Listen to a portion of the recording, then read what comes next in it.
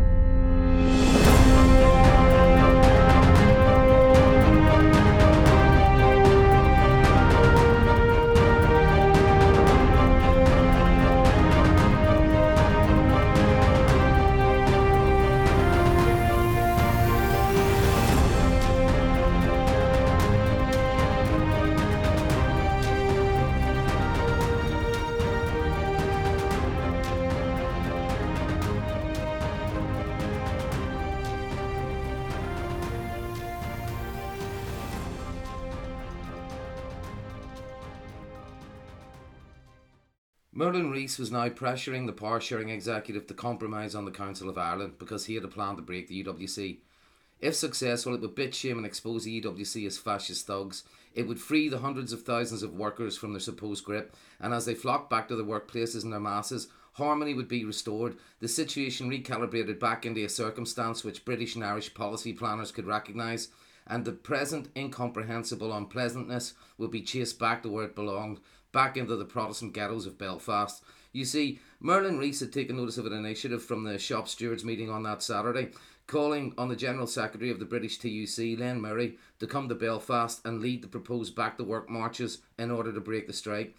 Len Murray, who was 52 and a lifelong trade unionist, was a national figure. His face was known to everybody in Britain. A war veteran, wounded on the beaches in Normandy, and a former member of the Communist Party, he had risen through the trade union ranks to become the national voice of the Trade Union Congress, which gave him huge prominence in the socialist world of 1974. If there was any man the strikers would listen to, and the UWC reeled from, it was the face of the trade union movement himself. On Saturday the 17th of May 1974, 250 shop stewards had gathered for a meeting in the King George V's Hall near Belfast City Hall. They had only one item on their agenda: how to return to work. Glenn Barr, the chairman of the UWC, learning of the meeting, sent union organisers aligned and supporting the UWC to listen in and report back. Barr, as Fisk is quick to point out, was himself a branch president of the Amalgamated Engineering Union. The UWC Coordinating Committee knew the recommendations before their opponents, headed by the anti-UWC trade union leader Billy Blease, had reported back to Rees that the shop stewards had voted to send an immediate invite to Len Murray.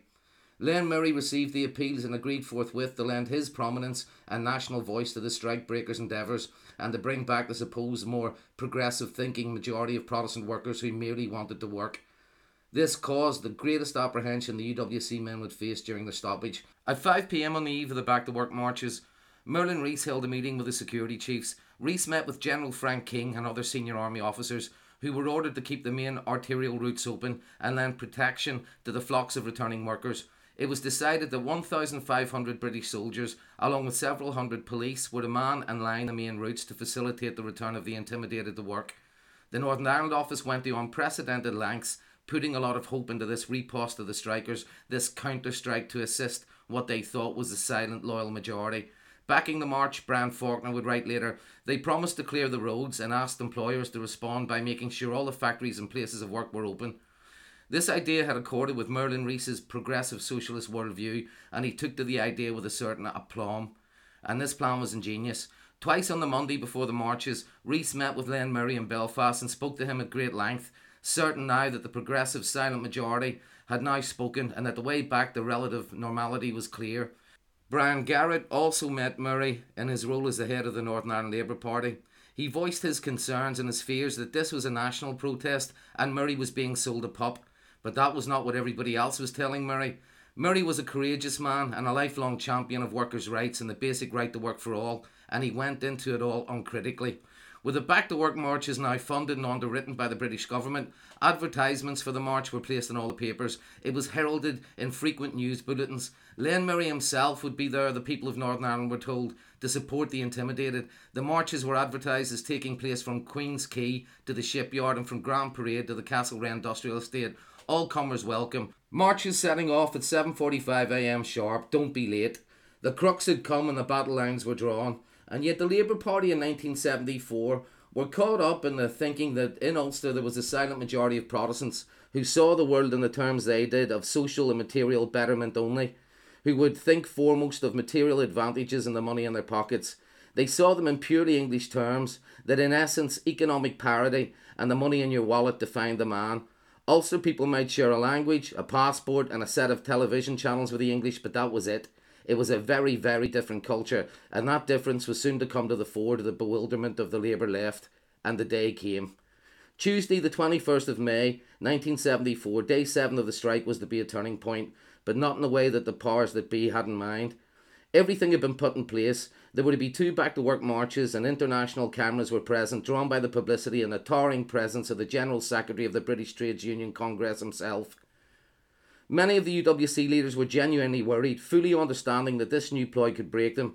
If enough workers were seen to go back into the factory gates, the rest might follow, concluding that the strike was a lost cause and their alleged mandate would be utterly discredited.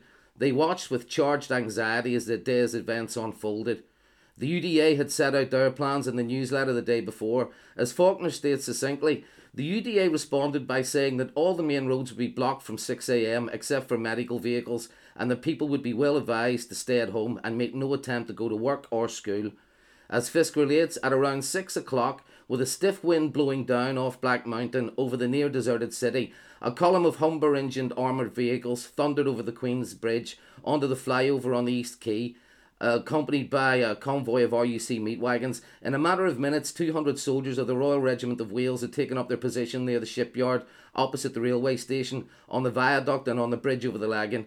A heavy preponderance of senior officers and the brigadiers of the 39th Brigade were there, with the police watching events from under the flyover, waiting for the shipyard workers, emboldened by the presence of Murray and the marchers, to swarm back in their many thousands and end this madness. Surrounded by the press and television cameras, with large sound booms in front of his face, flanked by Billy Blease of the Republican Trotskyite Irish Congress of Trade Unions, and Andy Barr, the Communist chairman of the Shipbuilding and Engineering Union.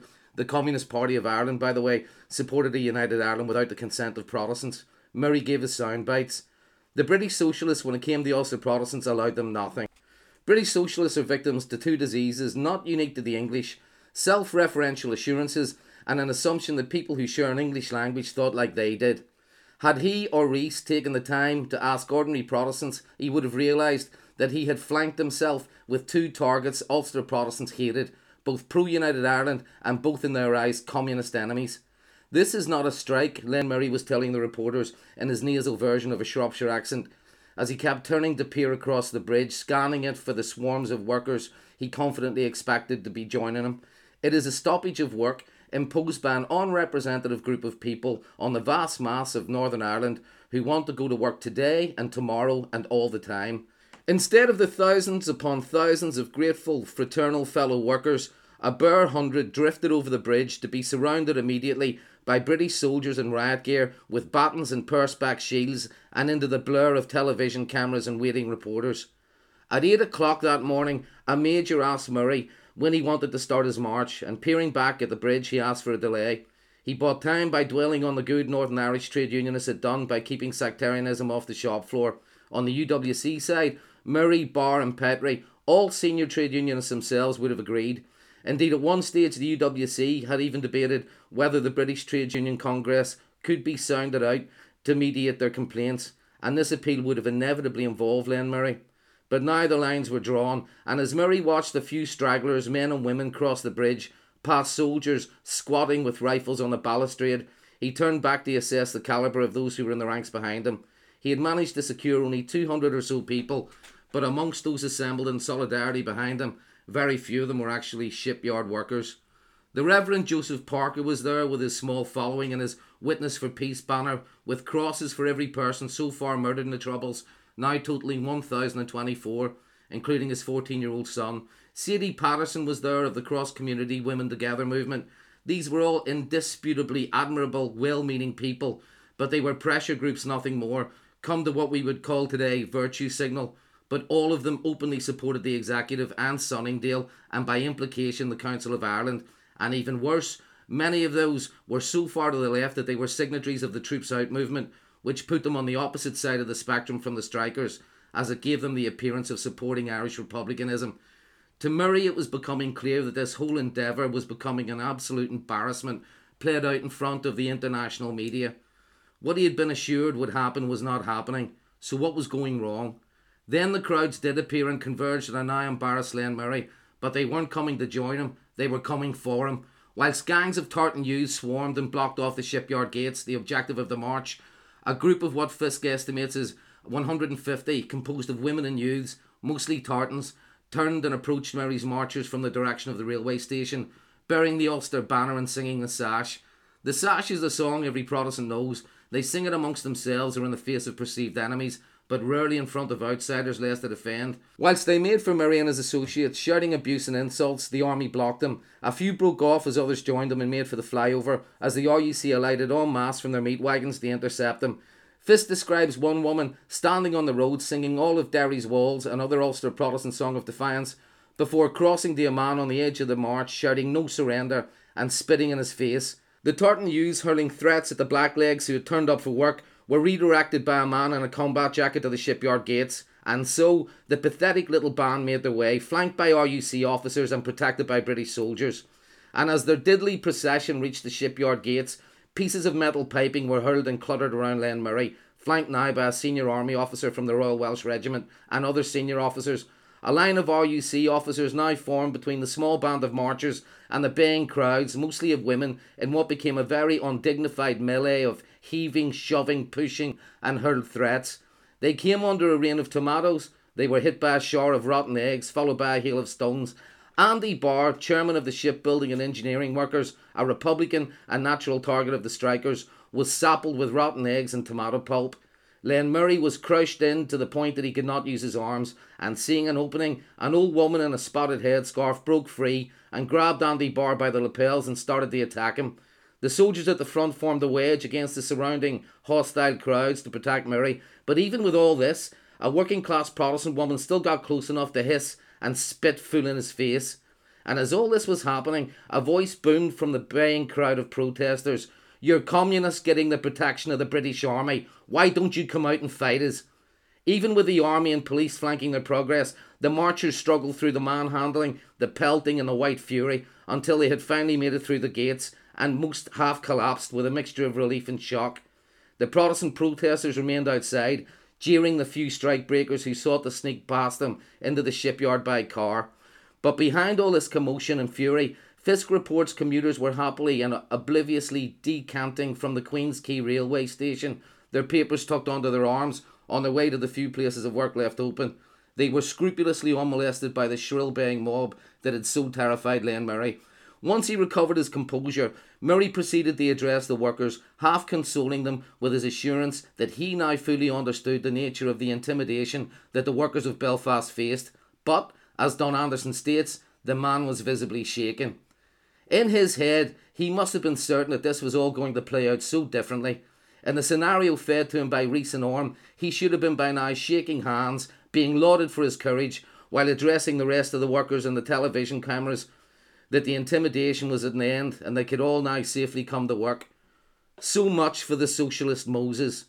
And while all this was going on, by the way, on the other side of Queen's Bridge, opposite the British Rail car ferry terminal, another swarm of Ulster Protestant women sat on the road to stop all traffic coming over the bridge. And now the news came in of the second march at Castlereagh, which had fared even more dismally. As the Belfast Telegraph reported, troops in riot gear took up position in Grand Parade before the march got underway, when it looked as though trouble was about to break out. And at the Castlereagh roundabout, only yards from the marchers' route, hijacked lorries were used to block the road. The security forces protecting the second march outnumbered the returning workers by 10 to 1. Robin Glendinning of the Alliance Party admitted that he was disappointed by the turnout and called for one the next day, now that people could see and hear reports of a heavy military presence. And then he shouted his frustration into the cameras that it was time that the wizard Merlin Rees got his finger out and got the barricades down. It was missed on nobody that the barricades were still there. In fact, there was one man defiantly by the strikers not 50 metres from the Castlereagh March assembly point.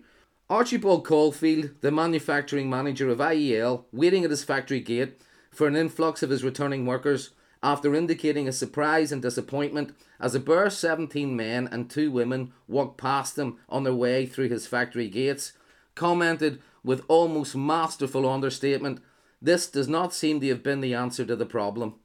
Glenn Barr stood watching the second march in the company of other UWC men, all cock-a-hoop at the debacle. The Belfast Telegraph reported, among the many bystanders was Mr. Glenn Barr, Vanguard Unionist Assemblyman for Londonderry, who described himself as coordinating chairman of the Ulster Workers' Committee. He claimed that the march proved that the Northern Committee of the Irish Congress of Trade Unions did not represent the workers of the province. But his next comment would send a shudder through Whitehall and send Rees scurrying for legal advice as to whether certain of the leadership of the UWC, Barr included, could be arrested and charged with high treason. "We are," Glenn Barr told the eager international journalists around him, "certainly in a position to set up a provisional government. That is my personal opinion, but when asked if the province was on the verge of a takeover, he said he would not commit himself that far. Mr. Rees is in a position whereby he can come back and offer us talks, and we are quite prepared to take this up." Barr's words were incendiary, but he clearly had taken legal advice from one of their own number and carefully and cunningly skirted around the offence of high treason. Carefully and cunningly, just like every other decision he deployed during the strike. And as for the strike breakers led into the shipyard, Faulkner calls it a futile gesture in his memoirs, and why? There was nothing, he relates, anybody could have done when they got to work because there was no power available for industry. This fiasco, Faulkner concludes, simply provided another victory for the UWC and another humiliation for authority. But one net result of the Back to Work March's fiasco was that the UWC no longer had any doubts about the mass support they had amongst the Ulster Protestant people. Those among the Protestant middle and upper classes who were still wavering and instinctively disdained mob rule, despite years of being bombed without relent, watched the credibility of the British government dissolve and lost many of their inhibitions that day, many now giving voice to their support for this very unique rebellion. The question was not really whether the Back to Work marches would fail. The question was, what were they thinking? It is hard to have any sympathy for Len Murray. He suffered from the same hubris as the inner socialist circle that ran the organs of the British state and socialised over tea and sandwiches at their tripartite meetings in Whitehall. They were locked into a worldview of a secularism mixed with a lazy complacency that disdained nationalism and took the view that if Ulster Protestants showed any signs of it, they did not deserve it, and that if it existed in Ulster, it could only exist among a minority of die-hard fascists. To them, Ulster Protestants were, in short, an inconvenient people in the way of an inevitable united Ireland. And Merlin Rees and Stanley Orme, who invited Len Murray, had no excuse. They had met these people, the UWC had tried to reason with them, as had the politicians, as had the paramilitaries, and they had all been shut out in favour of this socialist worldview, the British rulers believing they knew better. The majority of Ulster Protestants, they reasoned, employed as they were in heavy industry, must form a vast reservoir of neutral, progressive socialists. Their aim, therefore, was to tap into the sentiment of the silent, vast majority, who, as the dismal failure of the strike showed, simply did not exist. What they did not understand was the extent of the existential threat felt to their very existence by a people barely 1 million strong. What they failed to comprehend was that this people had their own culture and risked being swallowed into a hostile larger nation, aligned to the minority that lived among them in their state, which had made no provision for them, had no place for them, and had centuries of history to avenge. As Fisk concluded at the time, it was not only lack of foresight that crippled them, they had failed to look for any concrete evidence to support the notion that trade union solidarity could stand up to generations of Protestant solidarity, especially when this was mixed up with suspicions of the union executive's political motives. Len Murray's fault was that he was all too ready to believe what he was being told and too arrogant to make his own inquiries. What resulted, therefore, was a trade union leader on that cold May morning wandering into the midst of a national rebellion in full swing, trying to bring succour to what the majority of Ulster Protestants saw as their implacable enemies and to frustrate their last-ditched attempt to make their own voices heard. Had they looked at the position objectively, they would have understood the real dynamic of trade union activism in a fragmented Northern Ireland. Of the 265,000 members of trade unions, only 40,000 or so belonged to British trade unions. It chafed with Protestants that although they could attend the British TUC conferences as delegates, they could not vote. Instead, their executive, called the Northern Committee, lay with the Irish Congress of Trade Unions, which was Irish Republican and Trotskyite, and another All-Ireland institution foisted on them. The Northern Committee was also a very nationalist organisation, and in its coloration and outlook, being an unhappy bedfellow in Ulster institutions, it failed by trying to be all things to all men, and thus the real authority was delegated to junior union conveners and shop stewards, mostly Protestant, who did not share any of this outlook. This anomaly was even raised with the New English readers at Stormont Castle, but they ignored the entire argument. In fact, in the very same week as the abortive Back to Work march, Andy Barr, who had grappled with a demonstrator on Queen's Quay, was the signatory to the Irish Sovereignty Movement's annual conference, which called for an end to British occupation in Northern Ireland. Yet he apparently saw nothing inconsistent in marching past lines of British soldiers if they were protecting him on his way to work. Orme and the other left-wing MPs just did not understand this split in the trade union movement, and that is why they ended up implying that the Protestants of Ulster were all incipient fascists. And the biggest victim of all this almost imperial arrogance was Len Murray. The UWC issued a triumphant sheet bulletin in which they stated, "The fact that Rees and Orme risked so much of their credibility on the success of the trade union return to work shows that they are politically inept rather than malicious. If they had done less of the Colonial Administrator Act and had done a bit more to find out something about the relation of the official trade union leadership to the political views of the trade union rank and file, they would not have expected the return to work to be anything less than a fiasco." Len Murray appealed to workers to heed the call of their tried and trusted leaders to return to work. Mr. Murray must now realise that the official trade union leadership are not the tried and trusted leaders of the workers in anything but the narrowest trade union affairs. In Britain, there is at least a general identity of broad political sympathy between the TUC and the massive trade unionists. That is not so in Northern Ireland. Andy Barr, chairman of the Shipbuilding Confederation, and Jimmy Graham of the AEU led the Back to Work campaign. They are anti-partitionists, pro-Irish Republicans, but the mass of their members are unionists. And we hope that Mr. Murray will take the trouble to find out why he walked into the shipyards along with these workers, tried and trusted leaders, and a bare 150 men. Thus emboldened with the expressions of widespread support, now was the time for the Ulster Workers' Council to do a counter-strike of their own.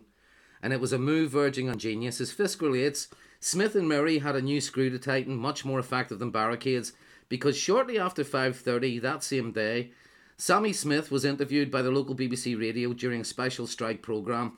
He was speaking on the telephone and his voice sounded gravelly and sinister. "We feel," he said, as the phone line crackled and hissed over the air, "that there has been so much intransigence from the Northern Ireland office with regard to the demand for an election that there must be an escalation of the stoppage. And the UWC took a decision that we will have an embargo on oil and petrol supplies." Sammy Smith, the UWC propaganda officer, should have laid out the full genius of the plan, because there was little at the time anybody could do to stop them. The logic was this: if you control the petrol, people need passes to get the petrol, and the only place the users could get passes was by the authority of the UWC, and he who issued the passes became the de facto authority, which, in the absence of central authority, the entire nation, from the CBI representatives to the farmers to the bus and haulage and postal workers, would have to turn. Fisk sums this logic up beautifully and succinctly when he observes, "Not even the British Army at that time had worked out the obvious equation that without petrol there would be no cars, and without cars there would be no need for barricades. The UWC knew that in the wake of the Back to Work march's fiasco that they could do it. They had the complete allegiance of the workers in Sydenham Oil Refinery, they had the support of most of the tanker drivers, and they controlled the roads in Protestant areas, and they had the full support of the owners of the petrol stations they had designated within Loyalist heartlands." The executive went into emergency session in what the Belfast Telegraph called a top-level conference.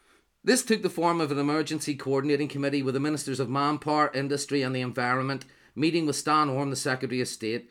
There was now a clear crisis. The UWC had effectively taken the ground from under their feet within a day. At the same time the power-sharing executive were in emergency session, the UWC were now intimately involved in the running of the country through eagerly gobbled-up issued press releases and strike broadsheet bulletins and press interviews. And now they were meeting with the chief executives of the main oil companies who ran the petrol stations such as Shell, BP, MC and Burma. The companies have come to an understanding with the UWC, the Belfast Telegraph informed its readers on the front page, directly below the report of the tortuous exertions of the executive. that, quote, they can deliver with difficulty to the hospitals, etc., as long as they do not try to slip supplies to what the UWC consider to be non-essential users. The petrol companies had agreed, according to the paper, to deliver to the essential services with the blessing of the Ulster Workers' Council and say supplies should be adequate. A few filling stations will be supplied, the Belfast Telegraph assured its readers disingenuously. But the fuel companies say that supplies at these will be only for doctors and other medical personnel and ambulances. The UWC have also made provision for supplies to get through to the fire services. Anderson reports that at one stage an oil company executive criticised the UWC for refusing to supply the police and army, given their supposed sense of allegiance to Britain, but there it was. As for the general car driver, a Belfast Telegraph journalist speculated that how these petrol stations will be selected is not as yet known, but petrol companies say that private motorists should be realistic and leave supplies available for those who need them. A new petrol supply system came into being within a day. And where did they get such a bold idea? They probably got it from a petrol plan exhumed from the records for John Hume, the Ministry of Commerce, to pore over, and it was probably carried to them by a member of Faulkner's own executive, Roy Bradford, who was now publicly wavering in his support for the executive. Nor was their plan sectarian, as their detractors suggest. They deferred to the experts among their number in its implementation.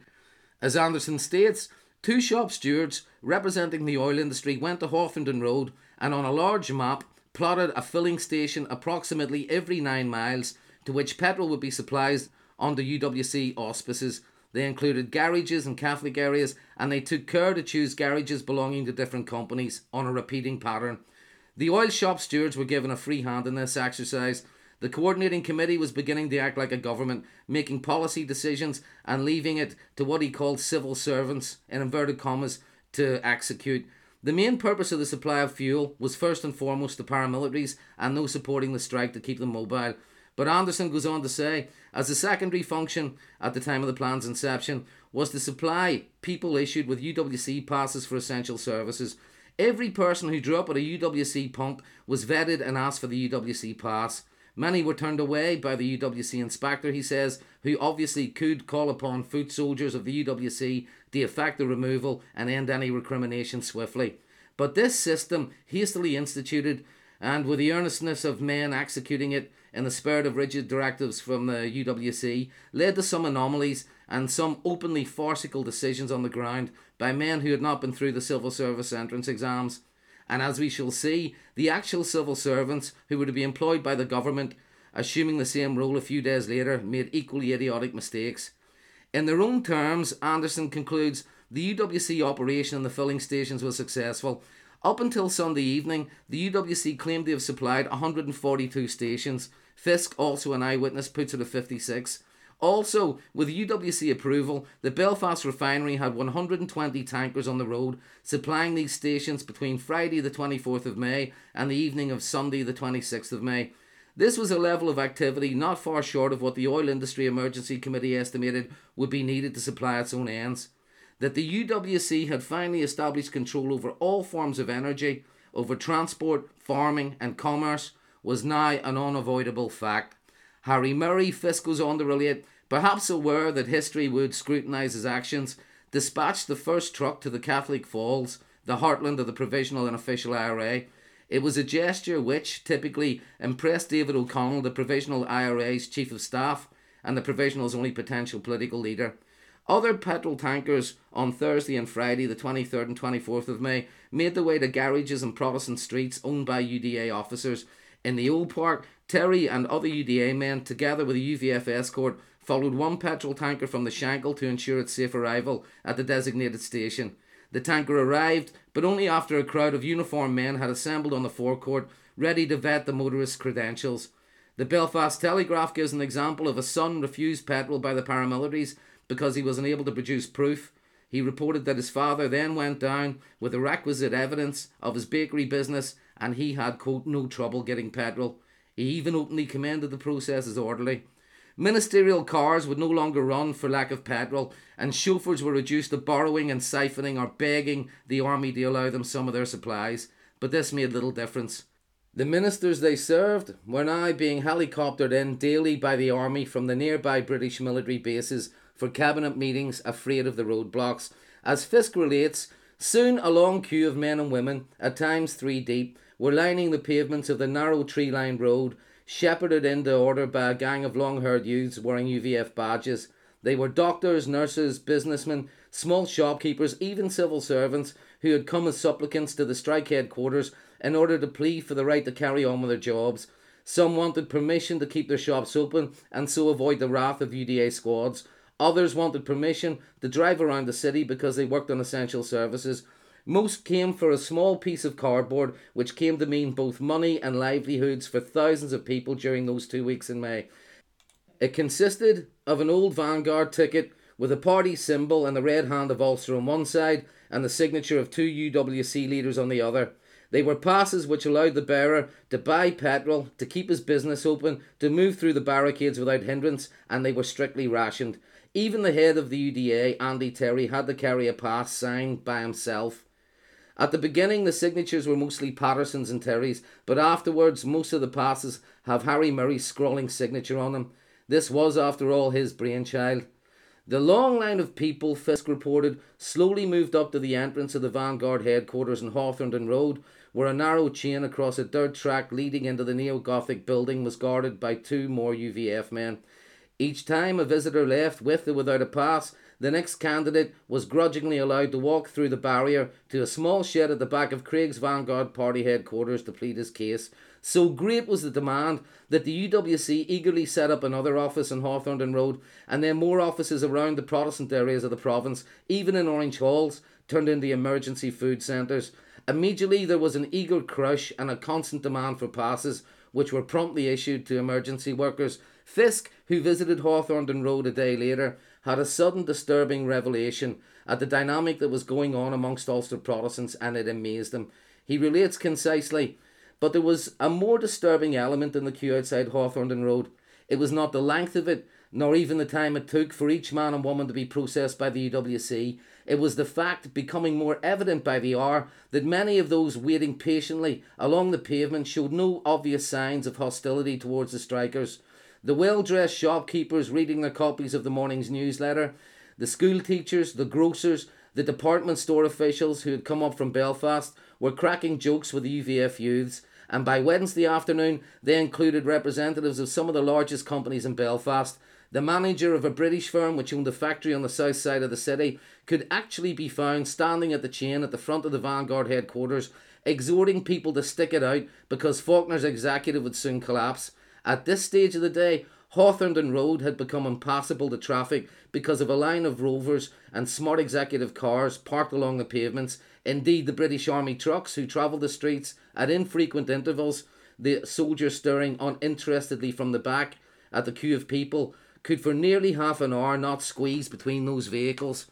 Fisk concludes, and his eyewitness account is worth quoting at length, the middle class, traditionally supporters of the status quo and orderly government, had turned their backs on the executive, and thus a rented house in a suburb of South Belfast became the de facto provisional government Ulster Protestants gave their allegiance to, and within days supermarkets in the Belfast suburbs all sent officials to negotiate with the UWC. Supermac, one of the city's largest shopping complexes in Newton Bread, opened only between 2 p.m. and 6 p.m. in accordance with the UWC instructions. Representatives of the city's dairy and bakery firms personally talked to the men at Hawthornden Road. They included the management of the Ingalls and Ormo bakeries as well as Northern Dairies. And some of the big industrial concerns were talking directly to Hawthornden Road themselves. They included Shorts Brothers Aircraft Factory and Sirocco Rope Works. Very soon, there were negotiations going on between the Chamber of Trade and the county downtown of Bangor, and arrangements had been made between the UWC and Sherwood Medical Industries to allow essential hospital equipment free movement on the roads. BP and Shell were talking by telephone to the UWC, and Pagels was in direct contact with the grain mills of Belfast. The hydrogen gas industry was asking the UWC for permission to resupply the electricity service, and the Ulster Farmers Union and the Nationalised Milk Marketing Board were subservient to the loyalist Protestant strikers. John Linden, the Milk Marketing Board chairman in Belfast, went on the radio to thank the UWC for their assistance 5 days later. I found them reasonable enough people to talk to, he said. We're not talking about the bully boy on the street. They're a different kettle of fish. But I think it has only been by the good graces of these people that our industry has survived up to this point. Shopkeepers who had spent their lives building up a grocery store or haberdashery were prepared to wait at the chain barrier on the orders of youths who could scarcely write their own names, says Fisk, to obtain the UWC passes, the ultimate symbol of political power. Fisk marvels, from that moment on, Petrie's workers' strike was also a middle-class phenomenon. But do not be misled. This was a coalition of different interests in support of the recognition of the voice of their nation. Like most diverse interests and classes, the sense of their nation was all they had in common. They were united in this exasperation for the length of the threat to their identity only. Fisk adds an anecdote which proves the point. He watched Harry West, the new leader of the traditional Ulster Unionist Party, drive up and park at the driveway of Hawthornden Road. Finding out he had a flat tire, he scanned the young UVF men around him, expectantly for help. Instead, they just leered and looked at each other. And West, as Fisk observed, the direct political descendant of Viscount Lord Brookborough, Lord Craigavon, and the Prime Ministers of Ulster, knelt down on the gravel yard and himself mended his tire. Clearly few of those involved in the strike wanted the old reconstituted Stormont Parliament back, with all the evils that entailed.